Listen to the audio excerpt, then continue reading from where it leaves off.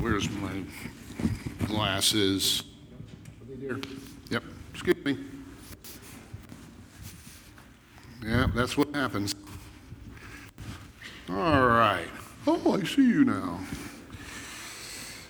So we're going to do a little two-part sermon series today and next week.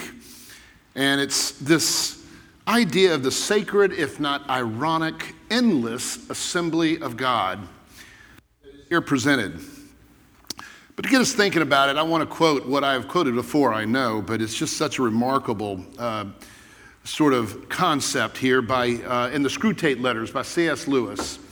And of course, if you don't know the book, it's a story of the devil and the senior devil instructing the junior devil on how to tempt and trap humans.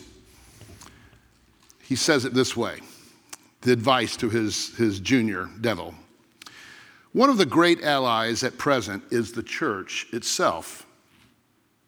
Did you hear that right? One of our great allies. Remember, this is the devil talking. Do not misunderstand me. I do not mean the church as we see her spread out through all time and space, rooted in eternity, terrible as an army with banners that is. That, I confess, is a spectacle which makes our boldest tempters uneasy. But fortunately, it is quite invisible to these humans. Visible versus invisible. This is a concept that has been discussed throughout church history, the way in which we can think of the church conceptually, abstractly, even as the church that we can't see, but God can see, versus that church which is visible. Actually, I said invisible first, didn't I? The invisible church, abstract, effortless, conceptual, platonic, if you will. The visible church, as they see her, the one that scares Screwtape to death, is the visible church. You know, the plethora of local, flesh-on-flesh, visible churches. That work-intensive church. And yes, we must say, that really messy church. That's the church which Screwtape advises to his junior devil to be very, very afraid of. Not this conceptual, invisible church. Well, the debate and the discussion of the visible versus the invisible is before us yet again, prompted by a pandemic, prompted by virtuosity or virtualness, and the idea of what does it mean to be an assembly, a gathered people of God? Is it that important? And so it's with that context of this year that I found myself walking through, of course, the book of Matthew as I have been, and I find myself in God's providence here in chapter 16, and I think, something's looking a little different, or maybe I say alive to me today, and I hope it will be to you. Because concerning this visible, local, yes, messy church, well, we can all agree this has been a particularly messy year. You know, due to the unique and escalated convergence of the kind of trifecta of COVID-19 pandemic, the 2020 election year, racial reckoning. No matter what pastors and churches did in these visible churches, says one commentator, someone was angry. That's been true. It's been a rough year for that visible, local, messy church. According to the Barmer Group, I read it yesterday. Thank you. You know who gave me the article yesterday. It is projected that 1 in 5 churches will close because of this trifecta. 34% of people who have once belonged and entangled themselves in that messy flesh-on-flesh church, 34% they admitted streaming a different church service online other than their own. Essentially, church hopping digitally. That brings me back to the Screwtape letters. "My dear Wormwood," says Screwtape to his protege, "you mentioned casually in this letter that the patient, of course, is a young Christian being tempted, that the patient has continued to attend one church, and one only since he was converted, and that he is not wholly pleased with it. May I ask what you are doing? Why have I no report on the causes of his fidelity to the parish church? Do you not realize that unless it is due to indifference, that is a very dangerous thing?" Remember, from the vantage point of the devil. And here's what he says. "Oh, that if a man can't be cured of church going, the next best thing is to send him all over the neighborhood looking for the church that suits him until he becomes a taster or connoisseur of churches. Your affectionate Uncle Screwtape." We come to a passage that wants, particularly in this divine providence of context today, wants us to rediscover that visible, messy, powerful, almost magical place that we call the local parish church. Now, this is a two-part series because there's two very remarkable declarations, which will constitute part 1 and 2. You heard them both read because I wanted to keep them together. One invokes a remarkable commendation or approval from our Lord. The other invokes the most harsh and intense rebuke that Christ ever gave a person, except for Satan himself. In fact, to say to someone, in this case, the very same person who gave such a commendable confession of faith concerning the messiahship of Christ, that is Peter, to turn right around and look at Peter in the face and say, "Satan, get behind me," it awakens us to think, what is happening here? What is so important that the author remembered this event and wrote it in a way that was clearly meant to be in a comparison way with the first declaration in contrast to the second, and perhaps to suggest just how vulnerable we can be. The very ones who profess faith in Christ, here Peter, is by this interesting resistance to Christ about what he was going to do, received the rebuke that was only given to Satan when Satan tempted him. And so we need to look at this story, and it's meant to teach us a very important lesson about the kingdom of heaven, what it is and what it isn't. More specifically, what kind of power it relies on, this kingdom of heaven. What it is and what it isn't. That is, particularly how that relates to the power, that ironic power, that is the only power that can bring humanity to salvation and eternal life. A power that is not of this world, and that when we think like this world, we would never see or understand. That's the point of this two-part series. To see the power that God has given unto the church, and how it is that even faithful Christians can be tempted to not see it, not trust in it. But let's pray first. Father, thank you for the day you bring us together. As we see you bringing your congregation together throughout all of redemptive history, we join them in gathering, in assembling, ecclesia.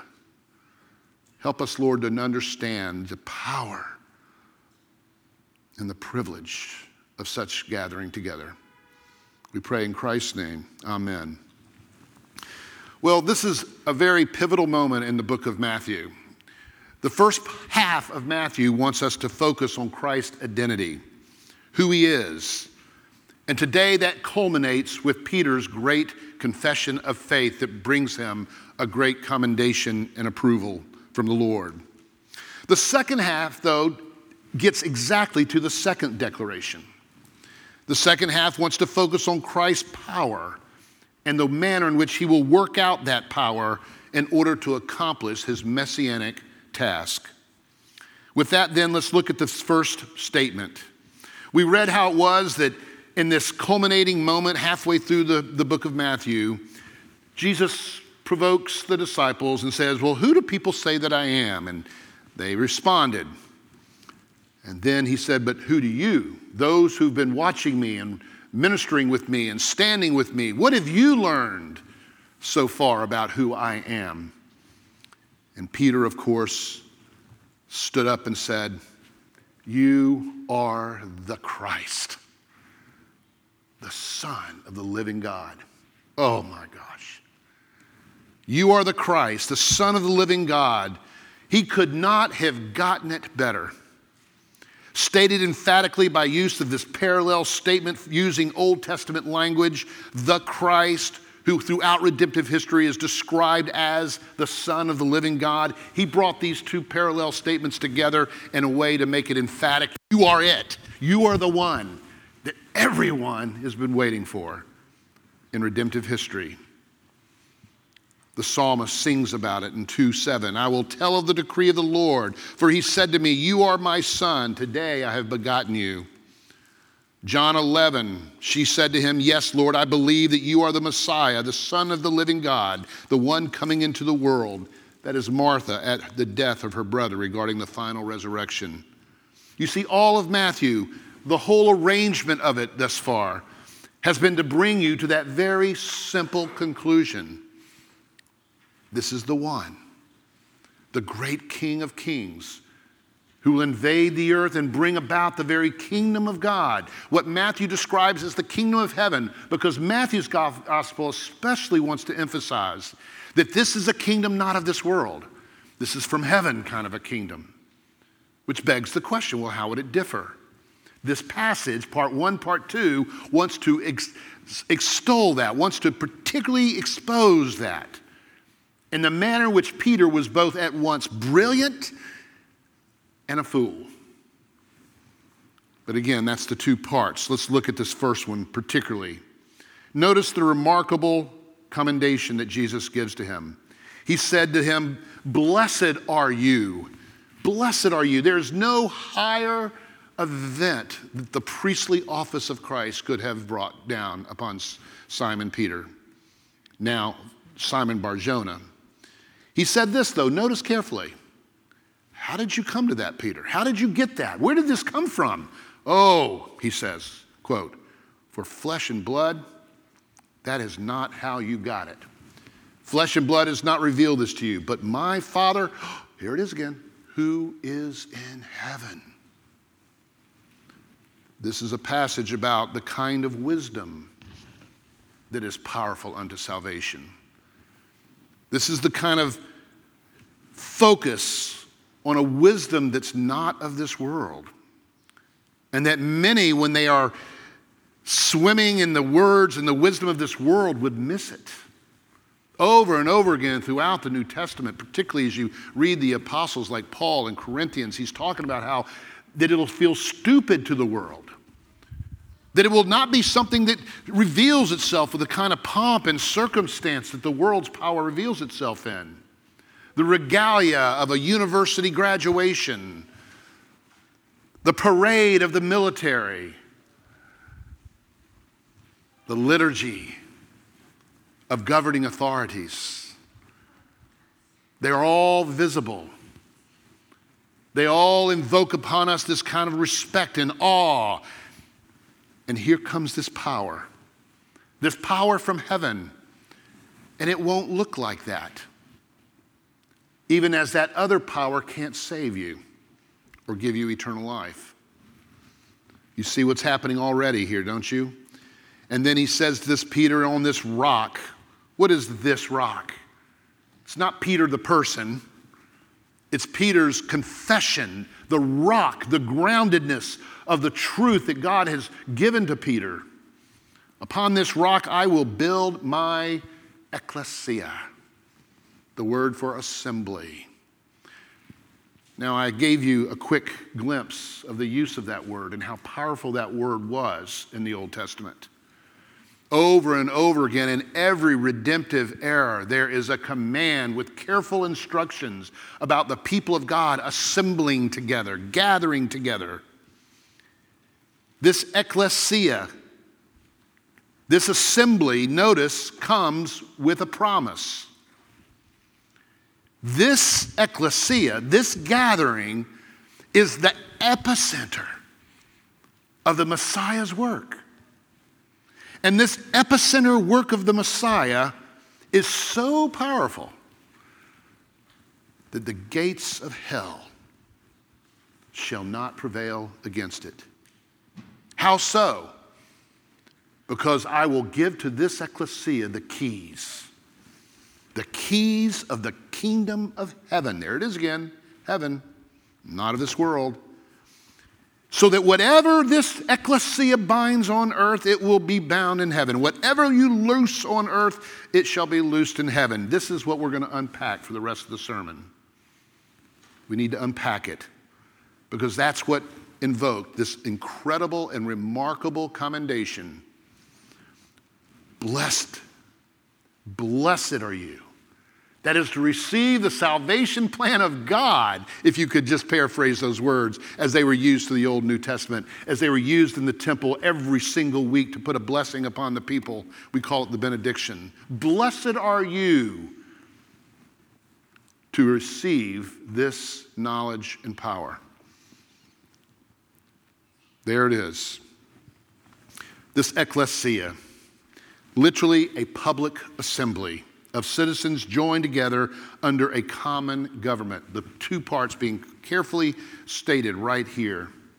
You see it in Deuteronomy 4, how on the day that you stood before the Lord, your God at Horeb, the Lord said to me, ecclesia the people, gather the people to me, that they may let them hear my words, so that they may learn to fear me all the days of the life on earth, etc. Deuteronomy 31, assemble the people, men, women, and little ones, and sojourners within their towns, that they may hear and learn to fear the Lord. It goes on and on and on.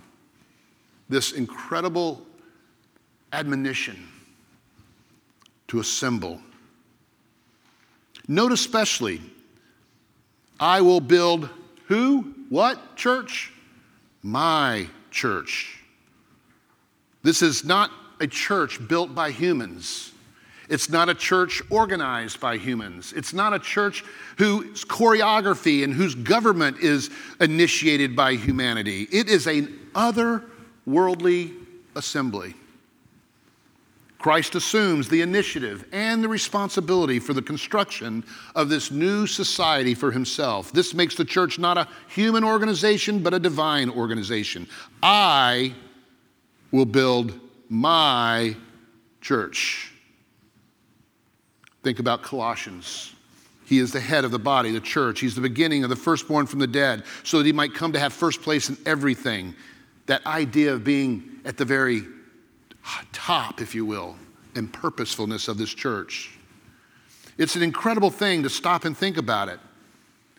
This assembly that's so messy, that's so flesh on flesh, that requires so much work and labor, is a divine institution by her very nature, owing its origin not to humanity but to Christ, and associated together not in consequence of a human arrangement or choreography, but by Christ's own and positive institution. It's incredible. And what kind of power does this messy, visible, corporal place have given to it? Well, the word here is the keys. Very special word. Keys that has the power to bind and loose on earth what is bound and loosed in heaven. Let me read it again. I will give you the keys of the kingdom of heaven. Always kingdom of heaven, notice. And whatever you bind on earth will be bound in heaven. Whatever you loose on earth will be loosed in heaven. These keys go back to a biblical context. I won't go through the minutiae here. You'll find it in 1 Corinthians 9, Nehemiah 7. But every time it describes those who have the power of admitting or demitting those into the temple of God. It's more than just the key that opens up the door. It's the government that admits and demits those into the door in order to keep it sacred in its purpose and its use. I won't read those. You can go back. 1 Corinthians 9 or Nehemiah 7. You'll see instances of that. In Isaiah 22, it speaks of the day then. The prophets long for the day when this new temple, this revived temple of God would come by virtue of the Messiah. And he says this, and I will place on his shoulder the keys of the house of David. David, of course, being another messianic image in the Old Testament.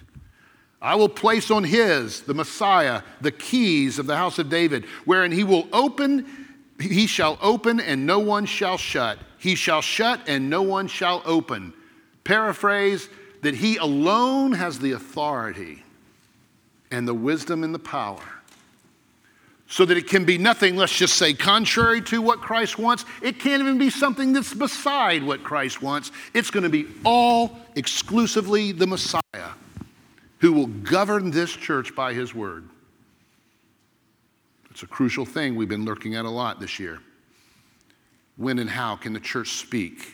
What can it declare? What can it endorse? What can it affirm? It goes to the heart and soul of our power. It goes to the very core of our power that we say nothing save Christ, because he alone has the power of the keys. Keys that have now been mediated and given in corporal fashion to this assembly. And that's why the admonition you heard read in the Old Testament to be careful to keep every word. Every word. There's a casualness, sadly, in modernity that has been given to the church. Understandably, to be honest, with all of the disunity and defections and denominations, you begin to think that there is no definitive word that can be interpreted from Scripture, don't you? You just begin to believe that. Begin to think that, well, that's all good rhetoric, Pastor, but come on, man. I mean, no one's infallible in their interpretation of Scripture. Well, that's true. The visible church is a fallible church, but it's still the magic place insofar as it holds to the words of Christ, insofar as it self-regulates in order to say nothing contrary to or besides Jesus Christ, insofar as it respects that core principle of the exclusivity of one God, one Lord, one word, and we go at it, we duke it out, we study it, we exegete it, and we go and do everything in our power to make sure that we say and do nothing as an assembly except that which can be definitively discerned from Scripture. And by the way, it's not so hard as you think if you'll just look at it carefully. As I say it all the time, just read slowly. You'll be surprised how much. In fact, we have a doctrine that we call it, came down through Augustine and over the sufficiency of Scripture. There's another doctrine, the idea of the clarity, or what we call the perspicuity of Scripture. All of that. I mean, think of it. Would God give us this ecclesia, this powerful institution? Would he command that it be an institution that is exclusively under the lordship of Jesus Christ, the Messiah, and then make it hard to understand intentionally? As if was the purpose of God giving us revelation in Scripture really to be kind of like a big joke or riddles or all these things that we tend to want to do with it and looking for mystery stuff in between? No, it's, yeah, you do got to study it. But at the end of the day, it's amazing how clear this revelation is for those who want to see it. And so that's what is meant by these keys. The power of binding and loosing. Binding conscience, loosing conscience. Binding admittance, excommunicating, loosing admittance. You hear the meaning of these terms? It might be counterintuitive to you because we live in a post-enlightenment world where we think of authority and discipline and things like that as ugly words. But to those who understand Jesus Christ, the Messiah, who is loving and powerful and authoritative, we know that the authority of God is never, ever anything except an expression of love for us. How did the Lord tell us to summarize the whole law of God? Anybody know? Love the Lord, love your neighbor. Love, love, love. We want to be bound. We want to be brought under the authority of love. The kingdom of God is love. There's nothing God would ever tell you to do, kids. Nothing that is not meant to make you flourish. And I shouldn't just single out kids. I should single out parents, right, kids? And I should single out adults and old people and young people. And we're all in the same boat here. To bind is to bring someone under the authority and protection of the government of God's kingdom.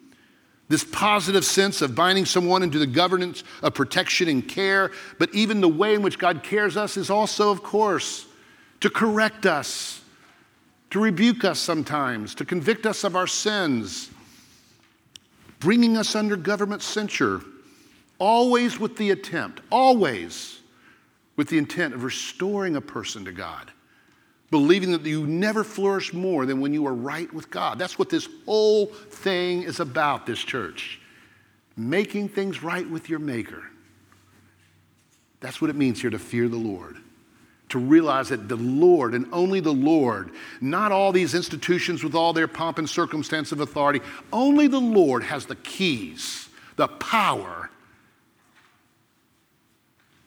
to make you flourish, really. Do you believe that? Do you really believe that? That the greatest mission on earth is to reconcile people to God? Because God alone is to be feared, meaning to be recognized as the one who holds the balance of your life in his hand? Have you really thought that out? What would you be willing to sabotage with respect to the church? What greater goal, what greater power could there be in all of the world than the power to reconcile someone with God? A power that would have eternal life consequences. Is there any other power, any other cause greater than that? And if not, then the church would submit herself to every word given by that Lord and regulate itself in a manner that would be nothing contrary to or beside it, as something we would trust in to bring about human flourishing for eternity. That's the point of the binding and the loosing, the keys and all this language. Paul really gets into this in a very messy moment in the life of the Roman church. I would say the messy moment that we're going to in Romans 14 is about as messy as it's been this year for us and all those churches that have been struggling. You know, it's said that 1 in 5 churches will fold this year. That's how tough it's been. 1 in 7 pastors are quitting, particularly lead pastors. It's been a seriously bad year. You could say. It's been messy. And how did Paul handle that mess in his day? He looked at people who were destroying each other, who were backbiting, who were pushing agendas that were not Christ and him crucified, as greater agendas even than the body of Christ and the sacredness of the assembly. And he says, who are you to judge another servant? To his own master he stands or falls. Therefore, let us not judge one another anymore. Let him not who eats, and he goes through these things that they were talking about. He goes on.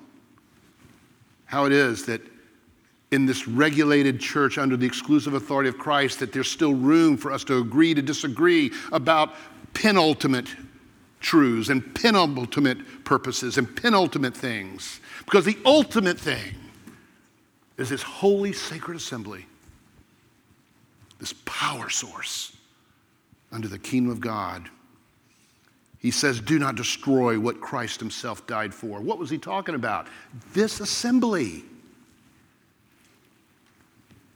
He says, so then each of us shall give an account himself to God. God is not, he goes on to talk about how the peace and the joy of the Holy Spirit. Therefore, let us pursue the things which make for peace and the things for which one may edify one another. On it goes. He's talking about the keys of the kingdom of God, how we are to govern ourselves under those keys carefully, knowing that that is the only power that can save. Think about the power that has been just given to the church, this visible, fallible church. In a very similar passage in John, he gives the Great Commission, and he says it in a different way, but it's identical to what we just heard Matthew record that Christ said as well. That's the place where Jesus, fulfilling the temple priesthood in his ministry throughout John, that's been the focus, where he gathers these 12, just the 12, minus Judas, and he gives them a commission, and he says, as the Father sent me, so I sent you. The thesis of John being that he sent him as a temple, as a fulfillment of temple, who is called to rebuild the temple. That's the whole focus of John 14 through 21. And this is the way he says it.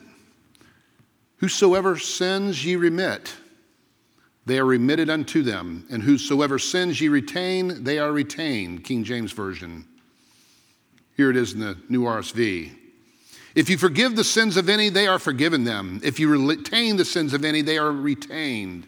That's binding and loosing, declaring who's in and who's out of this kingdom of God, who have the grace of God, against which the gates of hell cannot prevail against it. This is my final point. About this power, if you had any questions whatsoever how powerful it is, insofar as we preserve the sacred keys and the binding and loosing as I've just described, well, this image is a picture of great conflict, isn't it? Of which the gates of hell will not prevail. It's the gates of hell. That is, the picture you're given is a fortified city of the ancient Near East, where they depended on fortresses to protect them from the enemies that would attack them. And what's really interesting about this is who's on the offense? Who's the aggressor in this analogy? The church. The church. By her proclamations and declarations, by her teachings and by the power that is brought into this church of the Holy Spirit, the church is destroying the kingdom of darkness, of which the gates of hell will not prevail. This fortified city of Satan's will not sustain itself. Oh, this has invoked so much flowery, if you will, commentary. St. Augustine read this and he says, oh, he cannot have God for his father who does not have the church for her mother. He's quoting Cyprian, about 100 years earlier, who made that analogy about the church and her power. The church, without whom there is no forgiveness of sins, said St. Augustine. You think, well, oh, that's not a very reformed if you're in the reformed world. Don't worry about it if you don't know what reformed is. You don't have to understand what I'm about to say. Some would look to the great, reformer, John Calvin. Listen to what John Calvin said here, thinking about Cyprian's comment and Augustine's. Think about that. We've gone through now hundreds and hundreds of years. quote. It's kind of a cool quote, so listen carefully. He says, "Let us learn even from the simple title mother, how useful, indeed, how necessary it is that we should know the visible church." Notice he said visible. "For there is no other way to enter into life unless the mother conceives us in her womb, gives us birth, nourishes us from her breast, and lastly, unless she keep us under her care and guidance until, putting off mortal flesh, until we die, we become like an angel. Our weakness does not allow us to be dismissed from her school until we have been pupils all of our lives." That is such a beautiful statement. To think of this visible church as the mother of God. A mother instituted by Christ himself. We're born within her, that is, born again within her. We are sustained within her, nourished from her. We're kept and protected by her until finally we've arrived in this developmental analogy. And what was arrival? You don't think of it this way. We think of arrival as when my kid becomes 26 years old. That's when I do. It's kind of going up and up and up. But finally, around 26, I've discovered, 28 maybe, somewhere around there, we go, okay, this is the product here. Anna's here. Sorry, Anna. You're not a product. But it's interesting here, the way this passage wants to talk about it. No, we don't arrive when we get into college or get a job or even get married, have children. We arrive when we die. That's what all this was about. Eternal life. And that precious church, your mother, walks with you the whole time. That's what Calvin is saying. It's so powerful. There is a kind of power that is not of this world, and the only place that you can have access to it is the church, the visible, messy, flesh-on-flesh, corporal church, where God's word becomes alive by his presence in the Spirit to speak into our conscience in the vernacular and in the context of your life. Where the body of Christ becomes corporal, that is fleshly. That body of Christ, vivified, enlivened in heaven, from it flows life from heaven into the life of a body politic we call the church. The mystery of Holy Communion, where we taste and drink and eat and are bathed in this great power of the Holy Spirit that engrafts us into himself in the mystery of our sacramental union.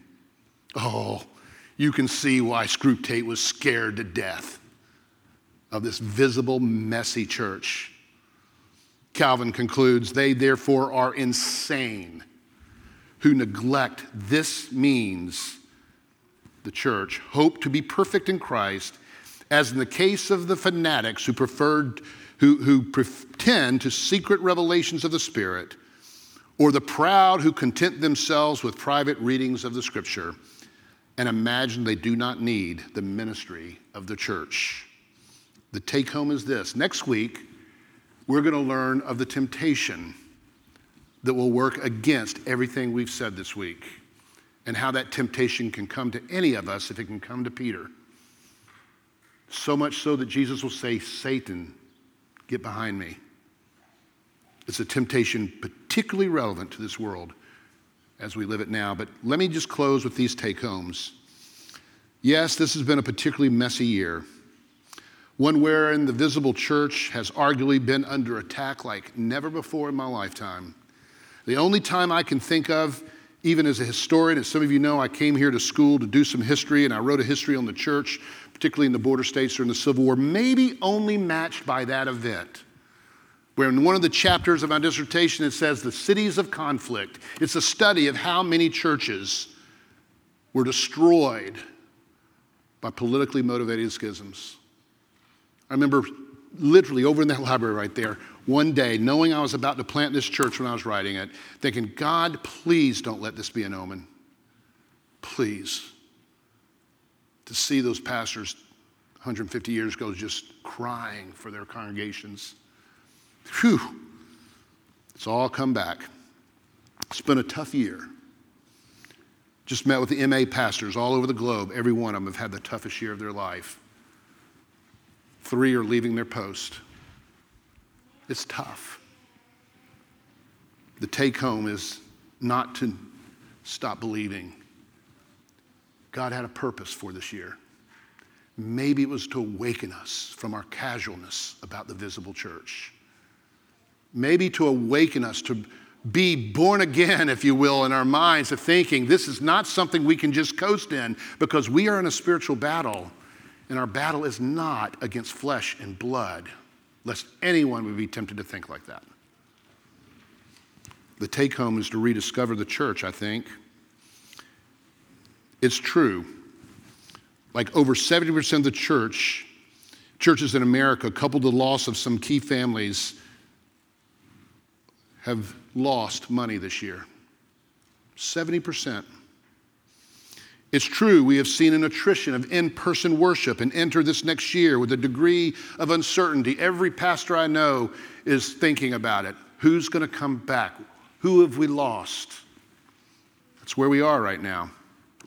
It's also true as to the scheme of the devil himself, that the convenience of church hopping, yet another step away from the flesh-on-flesh visible church, have been made much more accessible by virtual church attendance. Yes, let me make it clear, it was a concession, I think, that God gave us. Even as the scripture is given to us in our confession of faith, that there is a time when we must miss the assembling together in person by reasons of mercy or necessity. This has just been one long year of mercy and necessity, hasn't it? But it's time. It's time to come back. All of us, come back. Let's don't grow complacent about this visibility thing. It's important. It's important, and I can say it from Scripture, or I wouldn't say it. This assembly is sacred. I've heard already as we started to come out, people are giving more sacrificially. They're giving more money. You were asked by the session not many weeks ago. And while I never look at what anybody gives, just so you know, never have as long as I've here, wouldn't have a clue, I know that people have been giving.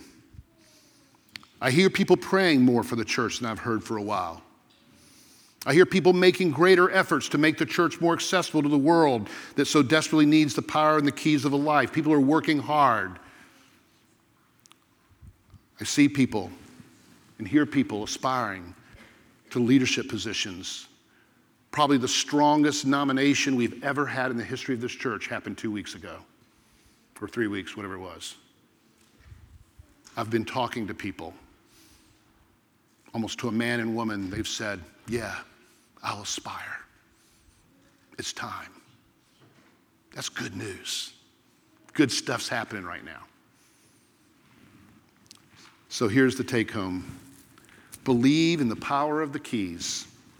Believe in that visible, messy, flesh-on-flesh church wherein Christ is uniquely present and is not like that present anywhere else in the world. The only true epicenter of the kingdom of God. The only power that makes a difference in eternity. And if you are worshiping at home again, it's time to come back. Don't allow the devil to tempt you with the inconvenience of virtual worship. This was a temptation as far back as Israel. Did you know that? In Deuteronomy, now I'm going to give a qualifier in a minute. Don't turn me off. There's a qualifier. But all the way back to the Old Testament in Deuteronomy, it warned Israel that when they got into the land of the pagan gods, which means a plethora of gods, gods that were made intentionally to be convenient to your ability to gather, he says, do not, when you go over there to pagan land in Canaan, do not start worshiping under every leafy tree and every high mountain. That was a figure of speech to say, don't let convenience and ease control you worshiping. Ezekiel condemns Israel for that and says that's the reason you were put into banishment, you were exiled. And he quotes that very passage. Why? Because only the church, this gathered assembly of people, has a choreographed service, a choreographed event. As you know, this service is literally taken from the scriptures, both the Old Testament temple service and the New Testament Revelations heavenly service in 4 through 5 of Revelations. It's the only place and the only way. And so God was always meticulous about not just that we come to worship, but how and what we do in worship to protect that power. Now, I say this within good conscience. Come back. We took a kind of a hand thing. It's interesting. Know that, I don't know, this is a rough, but I would say at least 80% of us sitting here today have already been fully vaccinated or have already had an immunity from having it. Over 80% right here in this room. I don't know if you knew that, or at least that's what we showed from the hands a couple weeks ago. That's amazing. We're going to be meeting as a session after the 19th, when the Connecticut will come out and then execute the new guidance that's been given by CDC last week. Be in tune to that. You have to discern. I know not everyone's been vaccinated. I know there are younger children who haven't, and we're waiting for that to happen. I know there's exceptional situations in your health. You use your conscience. My point is, it's not an issue of convenience, though. We do it, even if it takes work to do it. People would travel hours and hours to attend worship back in the day. Let's come back. And let's embrace the suck. This powerful church requires sacrifice. Very intentionally, it requires sacrifice. That's going to take you to next week. That audacious statement that for this church to exist, Jesus had to die. And so too will we. We will, if we want to participate in this power, have to die to personal stuff. It's always been that way. Take up your cross and follow after me. That's how the church receives its power. The power of love, where the world sees a church suffering for her, not oppressing her with the powers of this world, but suffering for her under even the oppressive power of this world. That's the power. That's a foretaste. So we come to the table and remember Christ's suffering. Let's do it now.